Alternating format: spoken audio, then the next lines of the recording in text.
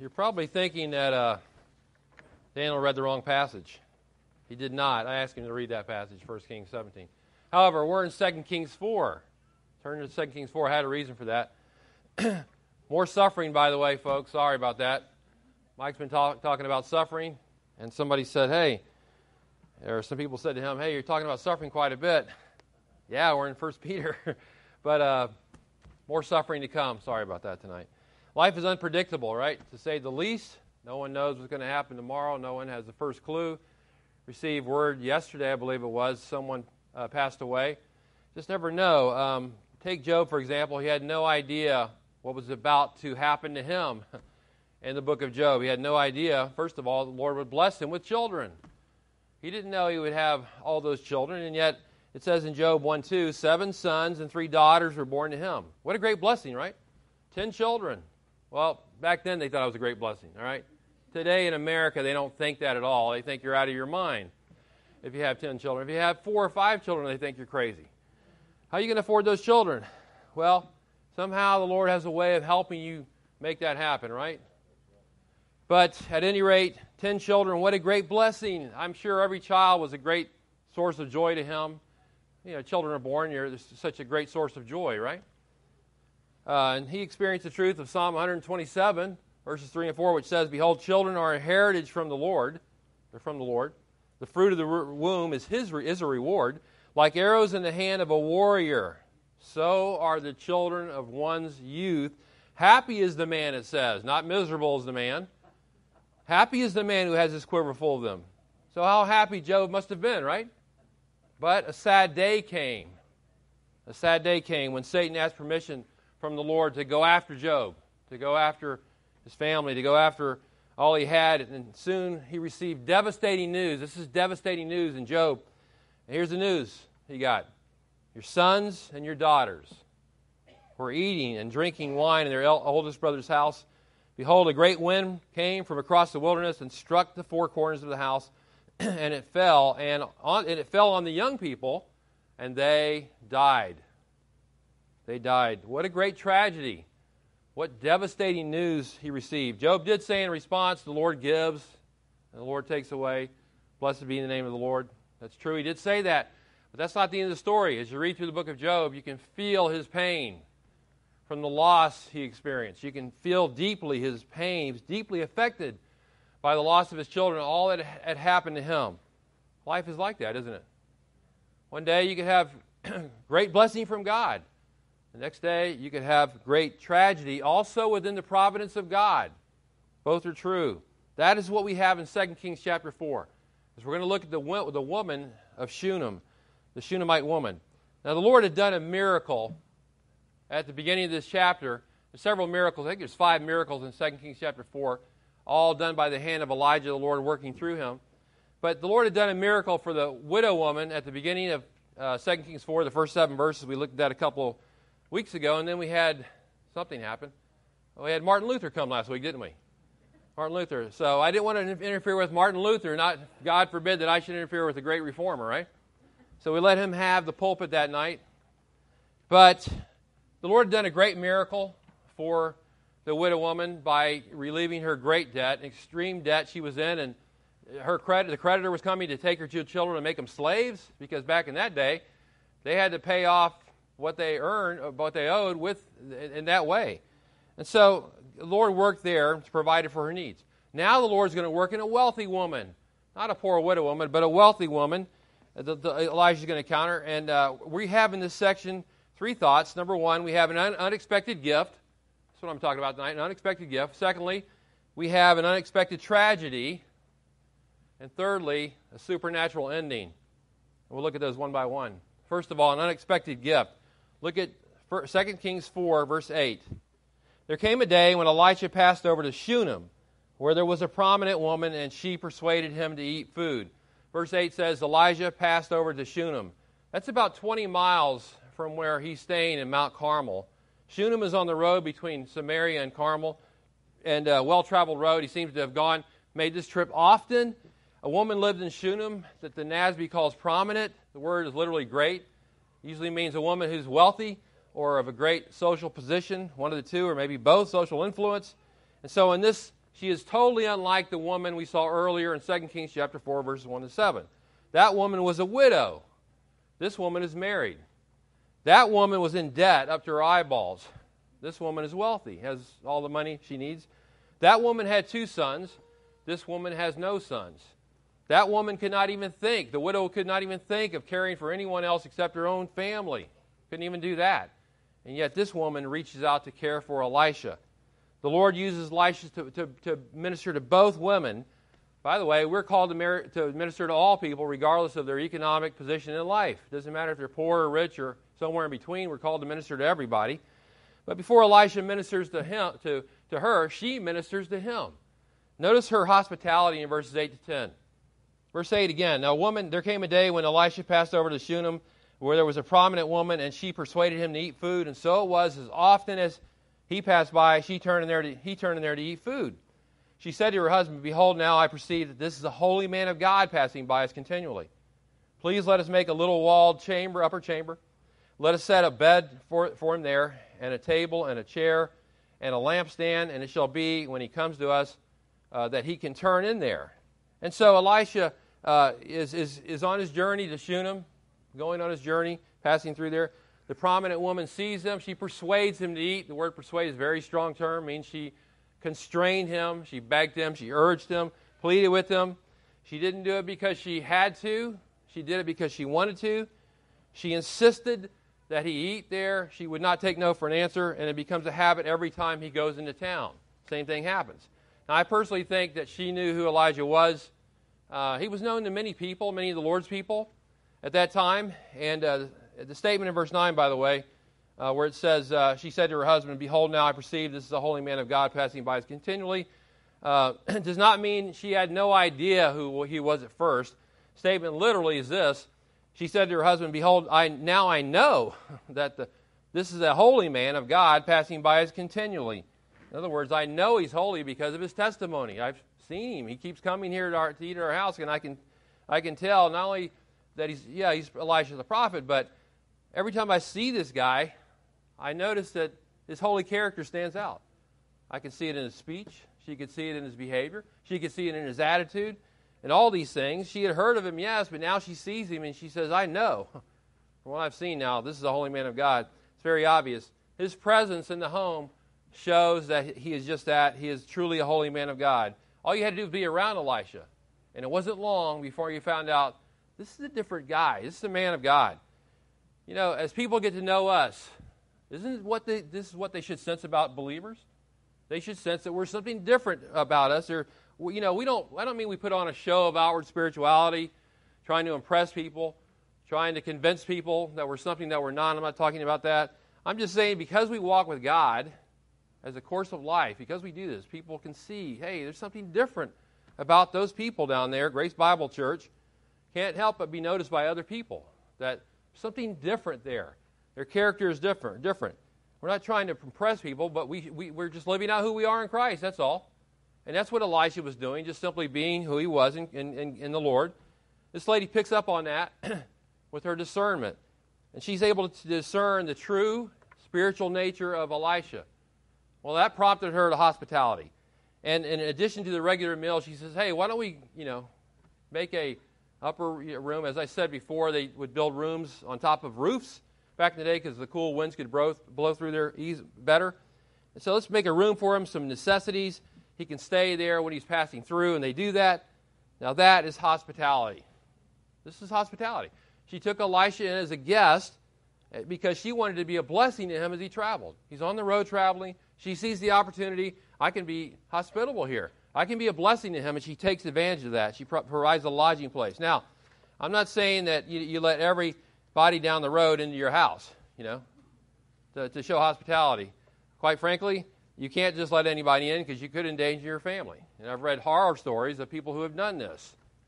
But to show hospitality to the true servants of God, that's a different matter. We often, in the past, we haven't had the opportunity. I've had, and I'm sure others have had missionaries in our home and people like this, and they've always been a blessing to us to have them in the home. The Shunammite woman did this type of thing. She was hospitable, and it reminds us later on what the Apostle John says in 3 John verses 5 to 8. 3 John 5 to 8, he says to the church, "Beloved, you are acting faithfully in whatever you accomplish for the brethren, and especially strangers, and they have testified to your love before the church. You will do well to send them on their way in a manner worthy of God." Now, there was in John's day itinerant preachers, itinerant missionaries, traveling from place to place, needing a place to stay. And so the church, they looked to the church to open up their homes for this. Now it says strangers, but they were strangers because they had never met, but they get to meet each other, and they find out these are true servants of God. And they stay in their home. They show support and hospitality. That is characteristic of what a believer does. Show hospitality. Romans 12:13 says we need to be contributing to the needs of the saints. Contributing to the needs of the saints, practicing what? Practicing hospitality, it says. We're to be hospitable. It's the kind of thing some of you did, by the way, a few weeks back when the hurricane was on the east coast of Florida. We got a call that said that we may need some church members to help. You know, there was people coming from Myru Spivey's church over, I don't know if you know him or not, good pastor over on the east coast, coming here to stay with the people in Fellowship Bible Church. Well, we may need some people from our church to help out, and some of you did that. That's the kind of hospitality. You showed hospitality. This is what believers do. They show hospitality. They help each other out. And then her reward. Look at verse 17. Verse 11. Her reward. One day he came there, it says, and he turned into the upper chamber and rested. Then he said to Gehazi, his servant, "Call this Shunammite." When he called her, she stood before him. He said to him, "Say now to her, behold, you have been careful for us with all this care. What can I do for you? Would you be spoken to for the king, to the captain of the army?" Interesting that he knew these men in high places like this. "You want me to say a good word, put in a good word for you?" She answered, "I live among my own people." So he said, "What then is to be done for her?" And Gehazi answered, "Truly she has no son, and her husband is old." He said to her, "Call her." When he had called her, she stood in the doorway. Then he said, "At this season next year you will embrace a son." And she said, "No, my lord, O man of God, do not lie to your maidservant." The woman conceived and bore a son at that season the next year, just like Elijah had said to her. Now, don't think these acts of hospitality from the Shunammite woman went unnoticed. Elisha and his servant Gehazi, obviously Gehazi wasn't just Elisha staying there, it was Gehazi as well. Both of them were there being shown hospitality. They ask her, "Hey, can we do anything in return for the kindness you've done to us? You've been so kind to us. Can we do anything for you? You've been so careful with all this care." In other words, you've gone out of your way. You've shown all these great pains to minister to us, to be kind to us. You've been respectful of us. Now what can we do for you? Can we put in a good word for you for the king? Would you like us to talk to the commander of the army? Yeah. I'm over there. I'm saying, yeah, as a matter of fact. She says, "No, these are people in high places. They can make your life easier." She says, "No, I'm good," basically. "No, I'm good." She says, "I don't need any political favors. My family is taking care of me. Everything's okay. We're fine. Don't worry about it." But he is insistent. What then is to be done for her? That's the same thing, the same kind of thing he asked in verse 2 of the widow woman. He says, what shall I do for you? Everywhere Elisha goes, what can I do for you? How can I help you? How can I minister to you? This would be a good question for us to ask, right? Each other. What can I do to help you, to minister to you? Elisha is there ready to serve God's people. Gehazi says, "Hey, this woman has no son. Her husband's old." So Elisha doesn't even ask her permission. Doesn't ask her permission. Think about this now. Think about this. Doesn't say "Hey, would you like to have a son?" None of that. He just says, "You're going to have a son. Done. Done deal. You're going to have a son next year." That sudden revelation startles a woman. You know, she's like, wait a minute. That was the last thing she thought possible. She could hardly believe, given the circumstances, that this could happen. She says, don't lie to me. She knew he wasn't a liar. Was Elisha a liar? No. But she didn't want to get her hopes up. And then, you know, this promise is made. You know, women in Israel, as we've said many times, they coveted having children. They wanted to have children. This is a great thing for her. She doesn't want her hopes raised only to have them dashed, though, by a promise that's not going to come true. And she says, don't lie to me. You know, we've seen this before in the Bible, haven't we? Saw it many times. Old New Testament, barren women who are bearing children, right? They have no children. They can't have children. And yet the Lord steps in and gives them children. Sarah, Rebecca, Rachel, and the list goes on, right? See it again and again.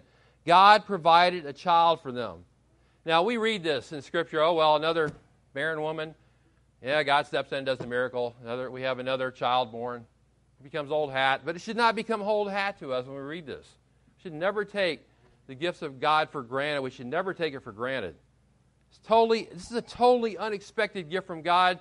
Their past time of having children, totally unexpected. She has no expectations of having a child, given up hope from that a long time ago probably. And now she has a child. What a great blessing, right? What a great blessing. She can rejoice that there's this child that's born. But, secondly, an unexpected tragedy. Look at verse 18. When the child was grown, the day came that he went to his fathers, to the reapers. He said to his father, "My head, my head." And he said to his servant, "Carry him to his mother." When he had taken him and brought him to his mother, he sat on her lap until noon and then died. She went up and laid him on the bed of the man of God and shut the door behind him and went out. Now, the wording in the original, where it says the child was grown, it doesn't necessarily mean he was full grown. He was growing up. He had reached some age in life. We don't know what age he had reached. But based upon some of the verses later on, I don't get the impression he was fully grown. It's harvest time. His father's out there reaping the harvest. He's got workers out there with him in the field. Suddenly, the son has a major headache, starts running out to the father, yelling, "My head, my head." And then, by the way, the father's servant carries him back, showing this is a wealthy family again, has servants. The first servant carries the child back to the mother. Within hours, he is dead. And they lay him on Elisha's bed. Now, this is the part that perplexes us all. This is where we're perplexed. We ask the question, why, Lord? Why? Why this tragedy? Why did it happen? No one can imagine the Shunammite's unbearable grief, right? Unbearable grief. No doubt. Concerning her son, you can't imagine that unless you've experienced it yourself. There's no way. It has to be among the deepest and most sorrowful of pains. But why? Why does the Lord give and take away? Why does this happen? Why? And the answer is we really don't know. We really don't know. I can tell you this, to say some pious-sounding words to a person who has lost a loved one is not helpful. Not helpful. Better to do what Romans 12:15 says, weep with those that weep, right? Just be there for them. Weep with those who weep. You can hear the grief of the Shunammite. Look at verse 28. The grief of the Shunammite. She says, "Did I ask for a son from my Lord? Did I not say, do not deceive me? Why did you give me a son if you knew if this was going to happen? Better not to have had a son at all. Why have the great blessing only to be knocked aside by the great tragedy? Why does this have to happen?" And she's asking the question why in so many words. Have you ever asked the question why like that when something happens to you? A tragedy or some setback, some misfortune, some adversity, and you say, "Why, Lord?" Right? The same God who made her glad by giving her a son now makes her sad by taking his son away. Job said, "The Lord gives," and what? The Lord takes away. That's what he said. Now she's grieving, she's perplexed, as all of us would be in the same situation. We don't know the why behind this. We don't know the why behind. Maybe we could find some theological reasons for this. Yes, we could. But in the moment when you're suffering, all you know is this. This is painful, and I don't understand what's going on. I had a friend that lost a son. I've told you this many times, but he didn't understand why. Why am I losing my 20-year-old son? Why is this happening to me? I was there when it happened. Why is this happening? Sandy was there too. Why is this happening to us anyway? Now, he was trusting God. Truly, it was a great testimony, by the way. I was amazed. He was truly trusting God, but he was perplexed. Painful loss. 1 Corinthians 13:12 says, "For we now see in a different context, we now see in a mirror dimly." Enigma is the word. It's like a puzzle, like a riddle to us. Life is like a riddle when we don't know what's going on, really. We're often puzzled about life. We really don't understand what's going on when there's tragedy, right? We really don't get it. We're in the moment. We're puzzled by it. Tragedy is a riddle to us. We're perplexed. Our knowledge is partial. One day we'll fully know, even as we are known, but now the mirror is foggy, right? It's unclear. We don't really get it. You know, I always want to be sensitive to believers in grief when they're suffering a tragedy.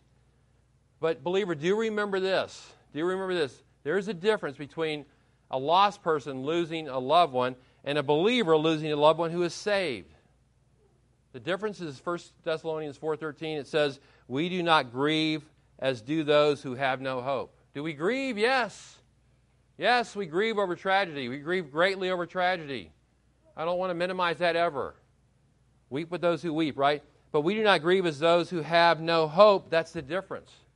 In Christ we have hope. And we'll be reunited one day with our loved ones. Who have gone before us. We'll be with them. But now, for now, we face the riddle of life. Blessings come our way, but then tragedy comes our way. All the while knowing that the Lord only is our refuge. What do we do? The Lord is our refuge, right? And so we see an unexpected gift. Secondly, an unexpected tragedy. And thirdly, a supernatural ending. Supernatural ending in verses 22 to 37. There are 4 elements that make up this supernatural ending. First of all, the Shunammite's faith. Her faith, look at verse 22. Then she called to her husband and said, please send me one of the servants and one of the donkeys, that I may run to the man of God and return. He said, why will you go today? It is neither noon, moon, or Sabbath. And she said, it will be well. Then she saddled a donkey and said to her servant, drive and go forward. Do not slow down the pace for me. Do not slow down the pace for me unless I tell you. So she went and came to the man of God to Mount Carmel. When the man of God saw her at a distance, he said to Gehazi, his servant, behold, there is a Shunammite. Please run down to meet her and say to her, is it well with you? Is it well with your husband? Is it well with the child? And she said, it is well. When she came to the man of God to the hill, she caught hold of his feet. And Gehazi came near to push her away, but the man of God said, let her alone, for her soul is troubled within her, and the Lord has hidden it from me and has not told me. Then she said, did I ask for a son from my Lord? Did I not say, do not deceive me? Now notice the first thing she does after her child dies. According to verse 21, look at verse 21, she went up and laid him on the bed of the man of God. Laid him on the bed of the man of God. Why did she do that? Because she knew that that's where she should turn to in her time of grief. This whole thing began with the man of God. It's going to end with the man of God in her reasoning. You see, Elijah represents God, right? She keeps calling him the man of God, the one who represents God. He's the man of God. She knows that, and that's where she's going to go for help. Where did the widow woman in 4:1-7 go for help? Well, when she was in desperate need, when she had the creditor coming to take her children, where did she go? She cries out to Elisha, whom she also calls the man of God in that section. The widow knew where to go for help in her time of desperation. The Shunammite also knows where to go for help in her time of desperation. Verse 22, again, verse 22, she called to her husband and said, please send me one of the servants, one of the donkeys, that I may do what? That I may run, right? That I may run to the man of God and return. She's on a mission in which there is no delay at all. She will run to the man of God. Why? He's got an inroad to God. He represents God. Elisha knows God. He's the prophet of God, right? And so it doesn't mean she doesn't know God. But I'm telling you, if I was in her shoes in her time, I think I'd be doing the same thing. And what do we do when tragedy strikes? And, this is difficult to preach this. It truly is, because I'd rather not preach this, I'll be honest with you. But what do we do when tragedy strikes? Where do we go? We run. Do we run away from God and His people, or do we run to Him? She ran to the man of God, it says. In our emotion, in our pain, we might be tempted to run away from God, right? How many people have done that? We might be tempted to get angry with God or blame God and all these things. This woman is filled with pain. She's filled with sorrow. She makes the decision to run to God, to run to His man, seek out the man of God. She didn't run away from Him. Now, I've referenced that section in John 6 many times because I'm always fascinated by that section, where there were many people who professed to believe in Jesus, who professed to become disciples of Jesus, and they were turning away from Him. They started turning away from Him, these professed believers, because He was making certain statements that were hard to deal with in their mind. Speaking of Himself, Jesus said, he who eats my flesh and drinks my blood has eternal life, and I will raise him up on the last day. Well, that didn't go well with many of them. They didn't hear the last part, I'll raise him up on the last day, by the way. They heard this. eats my flesh and drinks my blood. It's a hard saying, right? It's a difficult statement. So they left Jesus and quit following him. John 6:66 says this, as a result of this, many of the disciples withdrew and were not walking with him anymore. They went away from him. And Jesus says to his 12 disciples, you do not want to go away also, do you? And Simon Peter answered him, Lord, to whom shall we go? I love this statement, this answer. To whom shall we go? You have the words of eternal life.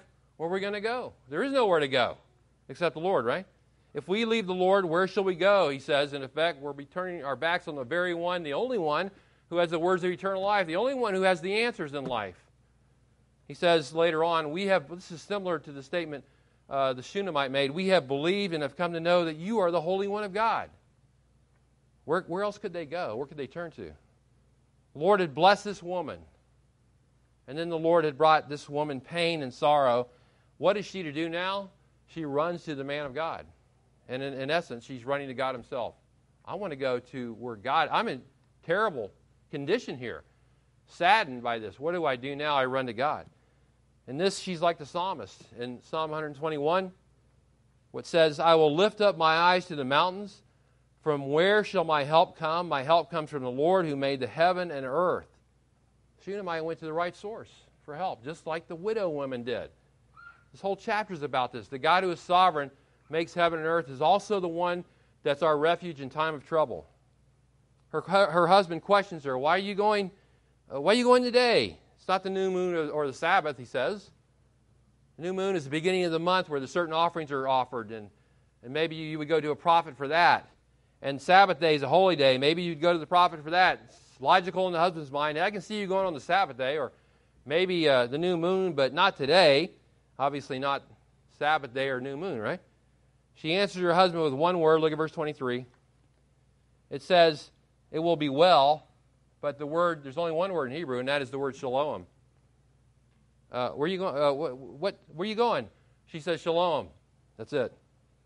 Everything is in italics in the NASB except for that one, except for the word well, and that's what it is. And so she says all is well. He doesn't respond to that. So she gets on her donkey and tells her servant, get a move on, let's go. And they take the 20-mile trip to Mount Carmel. Now, Elijah sees her at a distance. And he recognizes who it is and immediately recognizes also something else. Something's not right here. Something's not right. You can tell by the way he singles out every member of the family. Did you notice that? He says, is it well with you? Is it well with your husband? Is it well with the child? Something's not right. He knows it. Each time, by the way, the word well translates the word shalom. He says, is it shalom with everybody? She says, shalom for the second time. Only it's really not shalom with her. It's really not well with her soul, is it? Verse 27. Elisha says, her soul is troubled within her. She says all is well, but all is clearly not well. You ever done that? You're torn apart by something that's going on in your life, disturbed, frustrated, saddened, sorrowful, and people say, how's it going? Everything's good. It's all good. It's all fine. But it's not fine at all. And her soul is not well with her at all. Elijah sees it, but his example is worth following. He doesn't try to counsel her. He says to Gehazi, what? Let her alone. Let her alone. And then she says, did I ask for a son from my Lord? Did I not say, do not deceive me? Elijah doesn't say anything to her at all. Says nothing. He knows how troubled she is. You know, for a long time I've thought the best initial reaction to someone who's suffering grief and tragedy is not our words, but it's just our presence.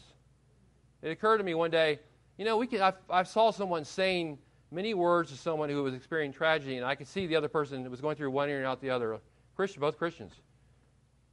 They don't even know what you're saying at that time. They're so grieving. There's such great grief. Better just to be there, right?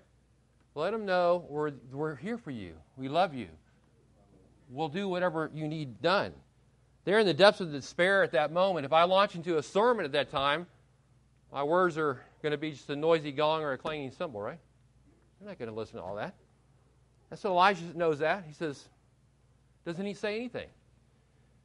And just to show that, and he says to the servant, take care of this. Just to show that Elisha the prophet is not the ultimate answer to her faith, he's not the answer ultimately, it's God, the text lets us know he's limited. His limitations are seen in two ways. First of all, his knowledge is limited. Look at verse 27. He says, let her alone, her soul is troubled within her, and the Lord has hidden it from me and has not told me.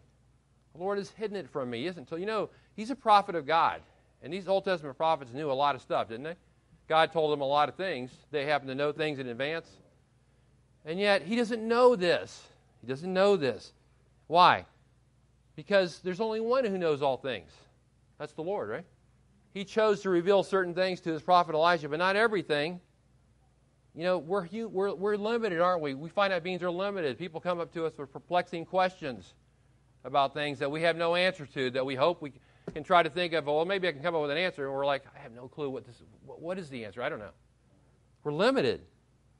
His knowledge was limited. Also, his power was limited. Elisha was given a double portion of the spirit of Elijah, right? But look what happens in verse 29 and 31. Look at verse 29. You know, the woman says is troubled, and he says to his servant Gehazi, gird up your loins, take my staff in your hand, go your way. If you meet any man, do not salute him, don't greet him. If anyone greets you, do not answer him. Lay my staff on the lad's face. The mother of the lad said, as the Lord lives, as you yourself live, I will not leave you. And he arose and followed her. Then Gehazi passed on before them and laid the staff on the lad's face. There was no sound or response. So he returned to meet him and told him, the lad has not awakened. Elijah believes that it's sufficient for him to send his servant with his staff, lay it on the child's face, and then the boy's going to rise from the dead. He thinks we'll do it this way, and this kid will rise from the dead. But he finds out it is not. His power is limited. You know, sometimes the Lord did allow for this kind of thing in healing in the Bible. In the case of Paul, Acts 19:11, it says in Acts 19:11, God was performing extraordinary miracles by the hand of Paul, so that handkerchiefs or aprons were even carried from his body to the sick, and diseases left them, and the evil spirits went out. It happened there, but here it doesn't happen, right? It's not the case here. Elisha is not allowed to do that. And if Elisha is limited in the power God gave him, we certainly are limited. Everybody's limited. Every believer is limited. Why is this? Why are we so limited in what we can do? Why are we so limited? Because 2 Corinthians 4:7 says, to show that the surpassing greatness of the power is of God, it's from God and not from us. Because it glorifies God that we're limited, that's why. Because we have to trust an unlimited God. Lord used certain people to perform miracles in the Bible, but the power is always from God. We depend upon Him. But the woman is persevering. She's persevering in her faith. Look at verse 30. She says, I'm not leaving you. I'm not leaving you until this thing is done. You sent him down the road with this staff. I'm not leaving you until I see something happen here. She's not giving up. She wants her son brought back to life, and she perseveres in her faith. Now, there's times in the Bible, you know, whenever you do this, you have a bunch of exceptions and questions and all this, right? There's times in the Bible when the Lord did not heal people. Where He did not heal people. And there's times in the Bible where He did heal people. Remember Paul in 2 Timothy 4:20? What did he say? I left my fellow worker Trophimus sick in Miletus. I left him there sick. Why didn't God heal this guy Trophimus? It's His will, right? His sovereign will. That is His sovereign choice. But the point here is that the woman is clinging to God with her faith, clinging to the man of God. Her faith is in the Lord. That's the first thing. And then secondly, the prophet's prayer. You have the woman's faith. You have the prophet's prayer, verses 32 and 33. When Elisha came to the house, behold, the lad was dead, laid on his bed. So now he sees this firsthand. So he entered and shut the door behind them both and prayed to the Lord. You know, the first thing didn't work, right? I'm going to send the staff and try to get that. No, it didn't work. So now he prays. It's almost as if he had Matthew 6:6 at his fingertips. It's the verse I thought of when I read this. When you pray, go into your inner room, close your door, and pray to your Father who is in secret. Your Father who sees what is done in secret will reward you. Elisha is limited. He knows this now, right? He probably knew it anyway. He's got to go to the unlimited God. He's got to pray to the Lord who is unlimited. And he does. Yeah, that's true anytime, but when we're dealing with people here in desperate situations in 2 Kings 4, and when you're desperate, or when you're helping someone who's in a desperate situation, who's grieving, you must always look to the Lord, right? Prayer is where you go to in crisis. You pray. You ask. You trust the Lord. The very fact that we're limited motivates us to pray. We know we're limited, knowing that we don't have any resource outside of the Lord, ultimately. So he prays. And then the Lord's miracle. Look at verse 34. And he went up and lay on the child, put his mouth, it says, on his mouth, and his eyes on his eyes, his hands on his hands. He stretched himself on him, and the flesh of the child became warm. Then he returned, and he walked in the house once back and forth, and went up and stretched himself on him, and the lad sneezed 7 times, and the lad opened his eyes. Now, this is similar. This is why I had Daniel read this section, 1 Kings 17. Very similar, if you want to read that again, to how the widow's son was raised in 1 Kings 17. Very similar methods.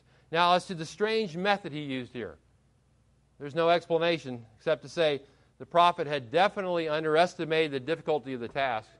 He thought, send my staff over there, we'll cover this one. No, it didn't work. He thought that he could do it that way, but it didn't happen. So I think that this full contact, this is my thought, of his on the child, with the child, is his way of saying, just as I am full of life, so do I want you to be full of the same life. And I want you to be alive just like I am. And so not only does he pray, but he gives full commitment by this act, this symbolic act, at least by doing this. I don't think it's some form of resuscitation either. Some weird form of resuscitation, because the child is clearly dead. It says he's actually dead. But this is what he does. And at first, the key here is prayer. At first, the child's flesh becomes warm. It's a gradual miracle, by the way. And then after a short walk in the house, maybe even praying while he's walking, it doesn't say, he comes back and he stretches himself on the child again. And this time there's an obvious sign of life. The child sneezes 7 times, which was no doubt music to the ears of Elijah, right? Those 7 sneezes. And the Lord does the miracle. Not Elijah, the Lord does the miracle. And then, fourthly, the Shunammite's gratitude. Look at verse 36. Her gratitude, he called Gehazi and said, call this Shunammite. So he called her, and when she came in to him, he said, take up your son. Then she went in and fell at his feet and bowed herself to the ground, and she took up her son and went out. Her actions say it all. She's extremely grateful for what God has done. How often do we pray and ask God to do something, and then he does something and we're not thankful for it? We just take it for granted, like, well, that should have happened anyway, right? Oftentimes we're like that, but she's beyond grateful. She's falling at the feet of Elisha in gratitude. She's rewarded for her faith. Is that the end of the story? Well, there's another comment made, not here, but there's a comment made about this in Hebrews 11:35, the chapter of faith. Hebrews 11:35 says this, talking about the faith of God's people in a faithful God, it says in Hebrews 11:35, women, plural, women, receive back their dead by resurrection, it says. And talking about the people of faith in the Old Testament, women receive back their dead by resurrection. The 2 women referred to here are the widow woman of Zarephath, 1 Kings 17, Daniel read, and this one, the Shunammite woman, 2 Kings 4. God rewarded her faith. God is faithful. And so this account here in 2 Kings 4 is designed to show that life is a mix of blessings as well as pain, first of all. You see that. That's how life is. We don't know what's on tomorrow. We don't know what tomorrow may bring, right? We don't know. And it's also meant to show us that the Lord is powerful. Even death itself cannot defeat him. He even conquered death as Christ conquered death when he was raised again from the dead. Now, the question comes, but why doesn't the Lord do these kind of miracles now? Why doesn't he clear out hospitals now? You know, it was never the Lord's intent to empty all the cemeteries of every generation. It was never his intent to do this. Even Jesus did not do that when he was on earth. Jesus had the power to raise everybody from the dead, right? And he did raise some, but he didn't raise everybody. Why? Because, like the Scripture says, we're under the curse of sin, and the wages of sin is what? Wages of sin is death. That's how it is, because we are under the curse of sin. But, and I want you to take this with you, we're not without hope. We're not without hope for our loved ones in Christ who have gone before us. We're not without hope. Let's close with 1 Thessalonians chapter 4. Turn to 1 Thessalonians chapter 4, verse 13. We'll close with this. 1 Thessalonians 4:13 to 18. Great passage. Paul says, "But we do not want you to be uninformed, brethren, about those who are asleep, those who have died, so that you will not grieve. So that you will not grieve as do the rest who have no hope." Many people have no hope, but you don't have to be that way because you do have hope. "For if we believe that Jesus died and rose again, even so God will bring with him those who have fallen asleep, those who have died in Jesus. For this we say to you by the word of the Lord, that we who are alive and remain until the coming of the Lord will not precede those who have fallen asleep. For the Lord himself will descend from heaven with a shout, with the voice of the archangel, with the trumpet of God, and the dead in Christ shall rise first. Then we who are alive and remain will be caught up together with them in the clouds to meet the Lord in the air, and so we shall always be with the Lord. Therefore what? Comfort one another. Comfort one another with these words. We will see our loved ones again who know the Lord. We will be together with the saints forever in eternity. That is our hope. On earth we face sickness, we face suffering, we face death. But as Titus 2:13 says, we're looking for that blessed hope, right? The appearing of the glorious God and our Savior, Jesus Christ. So in this uncertain world, and you know it's uncertain, this world of pain and this world of death, that is where our focus must be. That is where our focus must be. That's where our comfort lies. Let's go to the Lord in prayer. Lord, we thank you for this word again tonight. We pray, Lord, even though we see the tragedy taking place and we're troubled by that, even as we read the words in the Old Testament that happened years ago, we're troubled by it because we know it happens in our day and time too, and to all of us. And we just pray, Lord, that whatever happens to us, we commit ourselves to you. We put ourselves in your hands, Lord. We pray we'll trust in you, love you, serve you, take our refuge in you, Lord. Trust in you for all things. We pray this in Christ's name. Amen.